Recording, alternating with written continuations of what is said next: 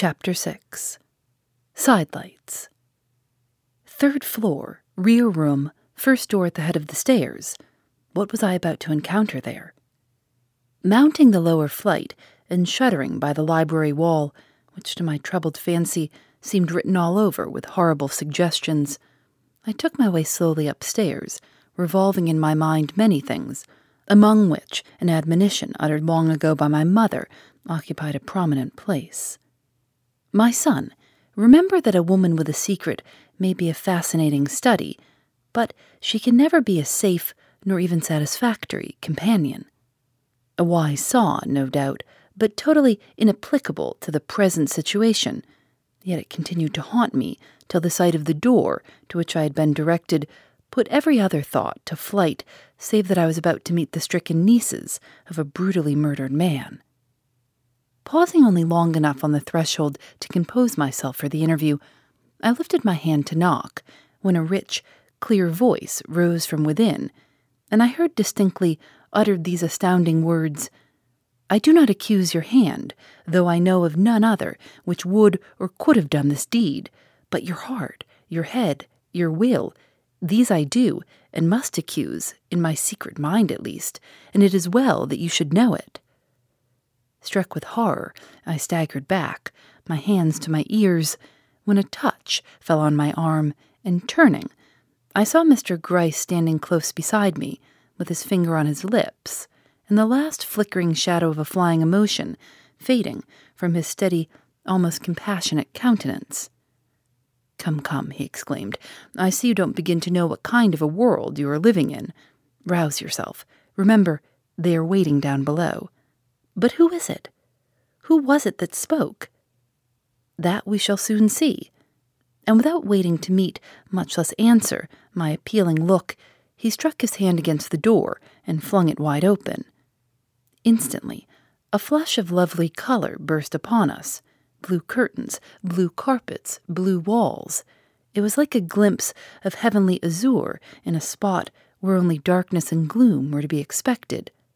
Fascinated by the sight, I stepped impetuously forward, but instantly paused again, overcome and impressed by the exquisite picture I saw before me.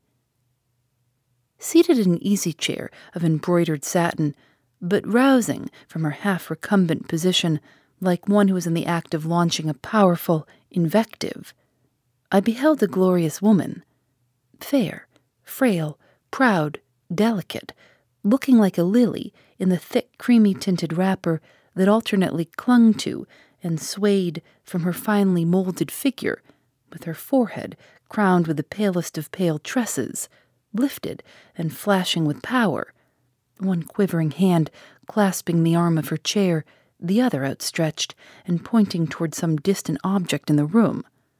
Her whole appearance was so startling, so extraordinary, that I held my breath in surprise, actually for the moment doubting if it were a living woman I beheld, or some famous pythoness conjured up from ancient story to express in one tremendous gesture the supreme indignation of outraged womanhood.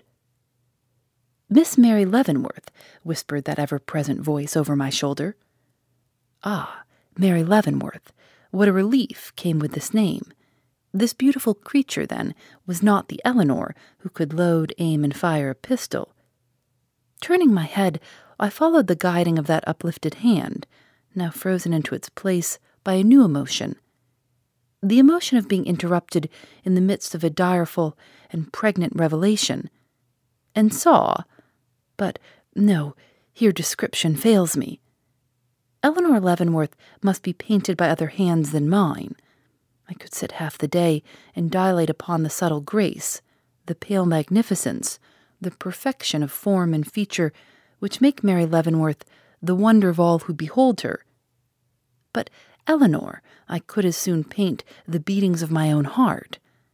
Beguiling, terrible, grand, pathetic, that face of faces flashed upon my gaze, and instantly the moonlight loveliness of her cousin faded from my memory, and I saw only Eleanor from that moment on forever. When my glance first fell upon her, she was standing by the side of a small table, with her face turned toward her cousin, and her two hands resting, the one upon her breast, the other on the table, in an attitude of antagonism.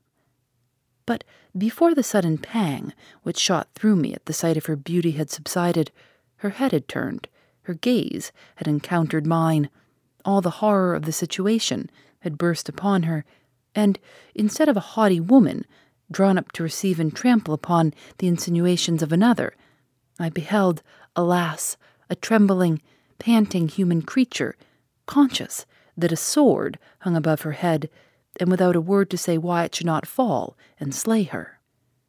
It was a pitiable change, a heart-rending revelation. I turned from it as from a confession. But just then her cousin, who had apparently regained her self-possession at the first betrayal of emotion on the part of the other, stepped forward, and holding out her hand, inquired, "Is not this Mr. Raymond? How kind of you, sir. And you," turning to Mr. Gryce, "you have come to tell us we are wanted below. Is it not so?" It was the voice I had heard through the door, but modulated to a sweet, winning, almost caressing tone. Glancing hastily at Mr. Gryce, I looked to see how he was affected by it. Evidently much, for the bow with which he greeted her words was lower than ordinary, and the smile with which he met her earnest look both deprecatory and reassuring. His glance did not embrace her cousin, though her eyes were fixed upon his face with an inquiry in their depths more agonizing than the utterance of any cry would have been. Knowing Mr. Gryce as I did, I felt that nothing could promise worse, or be more significant, than this transparent disregard of one who seemed to fill the room with her terror, and, struck with pity, I forgot that Mary Leavenworth had spoken, forgot her very presence, in fact, and turning hastily away, took one step toward her cousin, when Mr. Gryce's hand, falling on my arm, stopped me. "Miss Leavenworth speaks," said he.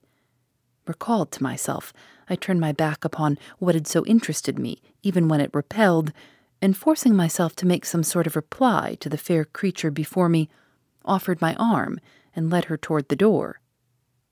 Immediately, the pale, proud countenance of Mary Leavenworth softened almost to the point of smiling, and here, let me say, there never was a woman who could smile and not smile like Mary Leavenworth.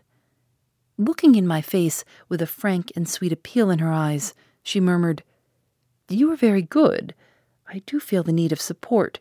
The occasion is so horrible, and my cousin there," here a little gleam of alarm nickered into her eyes, "is so very strange today." Thought I to myself, where is the grand indignant Pythoness, with the unspeakable wrath and menace in her countenance, whom I saw when I first entered the room? Could it be that she was trying to beguile us from our conjectures by making light of her former expressions?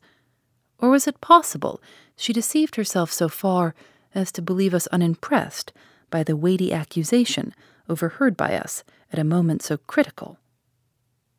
But Eleanor Leavenworth, leaning on the arm of the detective, soon absorbed all my attention. She had regained by this time her self-possession also, but not so entirely as her cousin. Her step faltered as she endeavored to walk, and the hand, which rested on his arm, trembled like a leaf.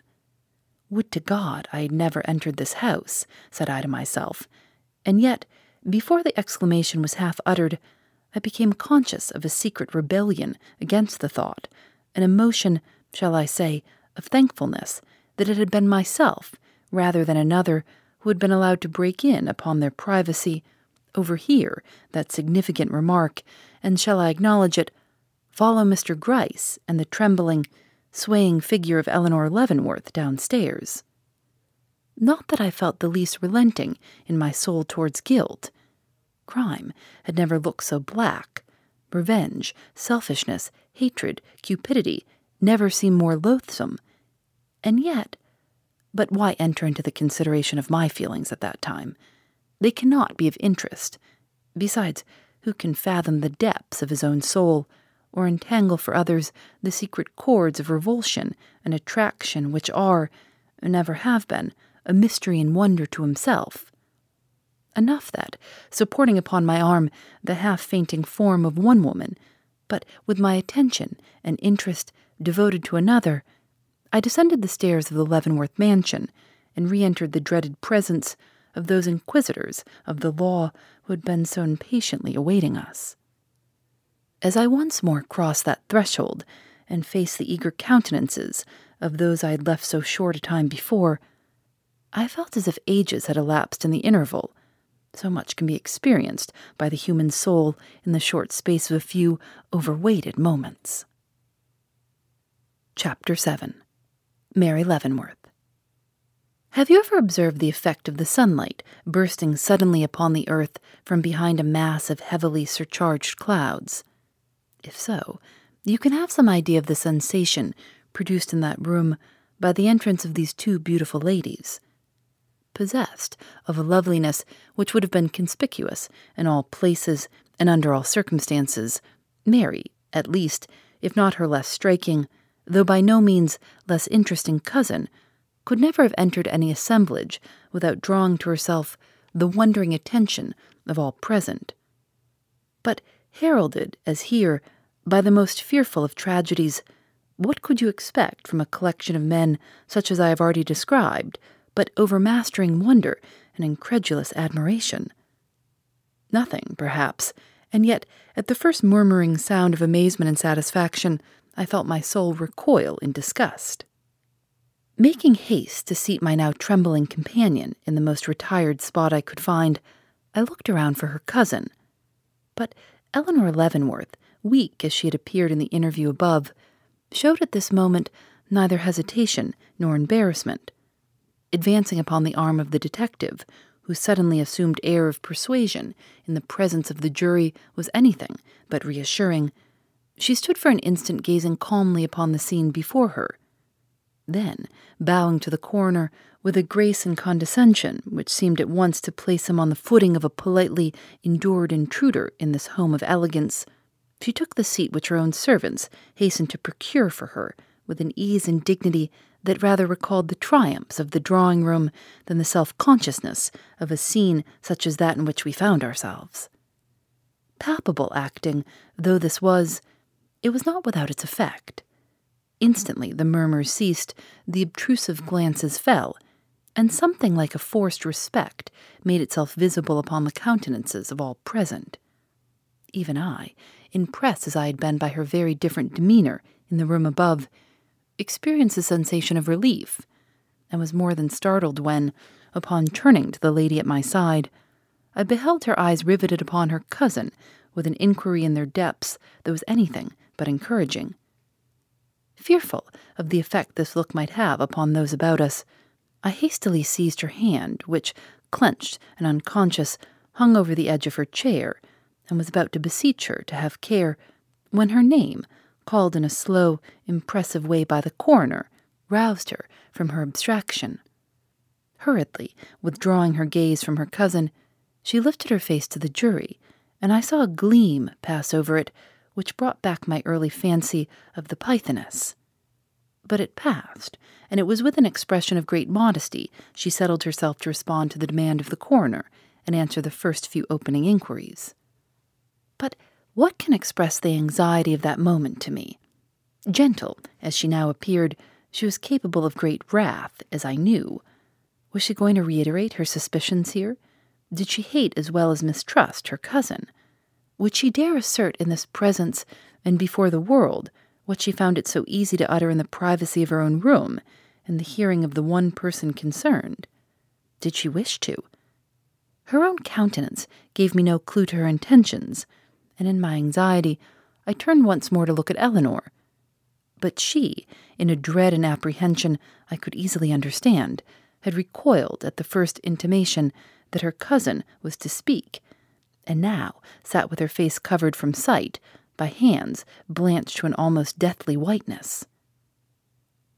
The testimony of Mary Leavenworth was short.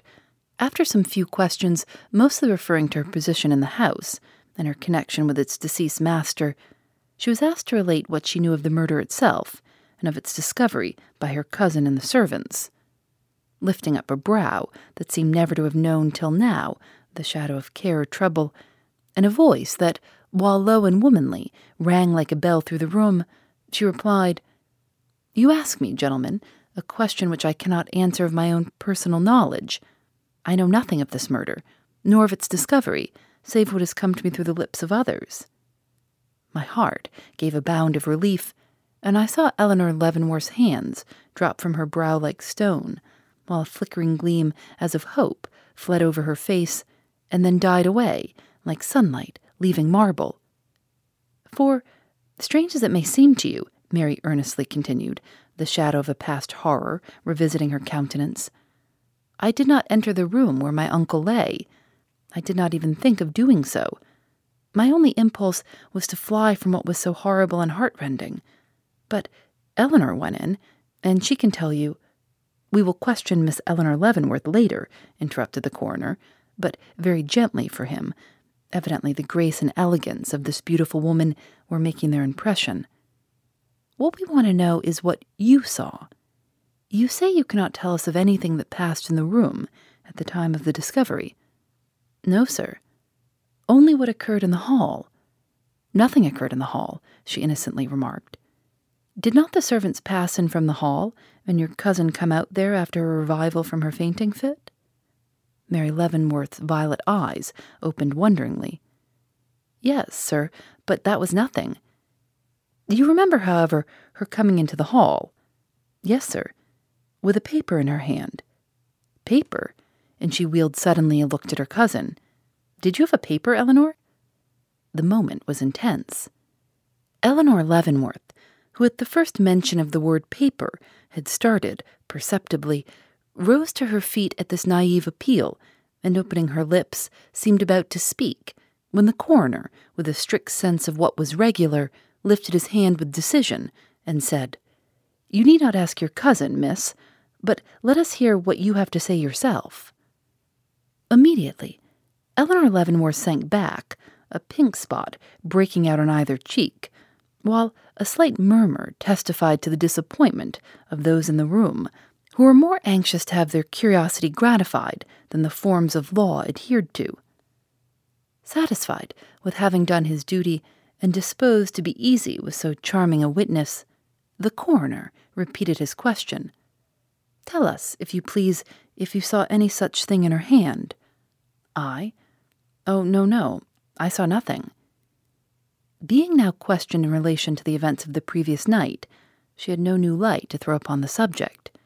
She acknowledged her uncle to have been a little reserved at dinner, but no more so than at previous times when annoyed by some business anxiety.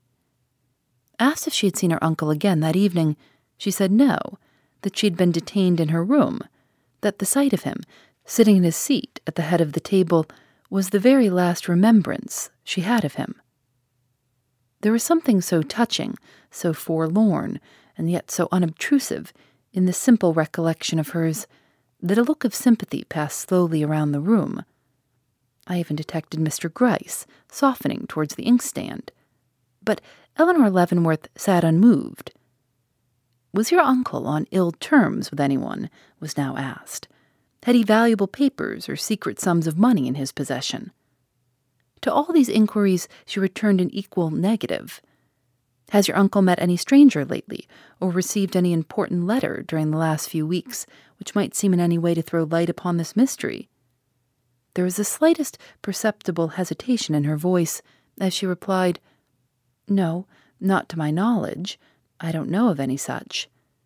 But here, stealing a side glance at Eleanor, she evidently saw something that reassured her, for she hastened to add, "I believe I may go further than that, and meet your question with a positive no. My uncle was in the habit of confiding in me, and I should have known if anything of importance to him had occurred." Questioned in regard to Hannah, she gave that person the best of characters, knew of nothing which could have led either to her strange disappearance or to her connection with crime. Could not say whether she kept any company or had any visitors, only knew that no one with any such pretensions came to the house. Finally, when asked when she had last seen the pistol, which Mr. Leavenworth always kept in his stand drawer, she returned, not since the day he bought it, Eleanor and not herself having the charge of her uncle's apartments. It was the only thing she had said which, even to a mind freighted like mine, would seem to point to any private doubt or secret suspicion. And this, uttered in the careless manner in which it was, would have passed without comment if Eleanor herself had not directed at that moment a very much aroused and inquiring look upon the speaker. But it was time for the inquisitive juror to make himself heard again. Edging to the brink of the chair, he drew in his breath with the vague awe of Mary's beauty, almost ludicrous to see, and asked if she had properly considered what she had just said. "I hope, sir, I consider all I am called upon to say at such a time as this," was her earnest reply. The little juror drew back, and I looked to see her examination terminate, when suddenly his ponderous colleague of the watch-chain, catching the young lady's eye, inquired, "Miss Leavenworth, did your uncle ever make a will?" Instantly, every man in the room was in arms, and even she could not prevent the slow blush of injured pride from springing to her cheek. But her answer was given firmly, and without any show of resentment. "Yes, sir," she returned simply. "More than one?" "I never heard of but one." "Are you acquainted with the contents of that will?" "I am. He made no secret of his intentions to anyone." The juryman lifted his eyeglass and looked at her. Her grace was little to him, or her beauty, or her elegance. "Perhaps, then, you can tell me who is the one most likely to be benefited by his death?" The brutality of this question was too marked to pass unchallenged. Not a man in that room, myself included, but frowned with sudden disapprobation. But Mary Leavenworth, drawing herself up, looked her interlocutor calmly in the face and restrained herself to say, "I know who would be the greatest losers by it. The children he took to his bosom in their helplessness and sorrow, the young girls he enshrined with the halo of his love and protection, when love and protection were what their immaturity most demanded. The women who looked to him for guidance when childhood and youth were past. These, sir, these are the ones to whom his death is a loss, in comparison to which all others which may hereafter befall them must ever seem trivial and unimportant."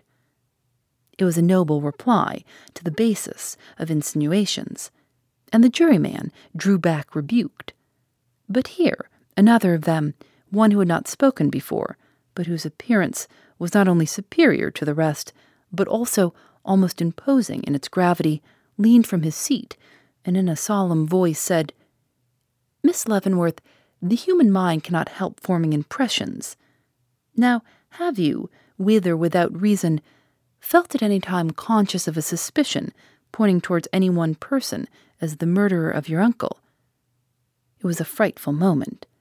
To me, and to one other, I am sure it was not only frightful, but agonizing. Would her courage fail? Would her determination to shield her cousin remain firm in the face of duty and at the call of probity? I dared not hope it. But Mary Leavenworth, rising to her feet, looked judge and jury calmly in the face, and, without raising her voice, giving it an indescribably clear and sharp intonation, replied, "No, I have neither suspicion nor reason for any. The assassin of my uncle is not only entirely unknown to, but completely unsuspected by, me." It was like the removal of a stifling pressure. Amid a universal outgoing of the breath, Mary Leavenworth stood aside, and Eleanor was called in her place. Phoebe Reads a Mystery is recorded in the studios of North Carolina Public Radio, WUNC.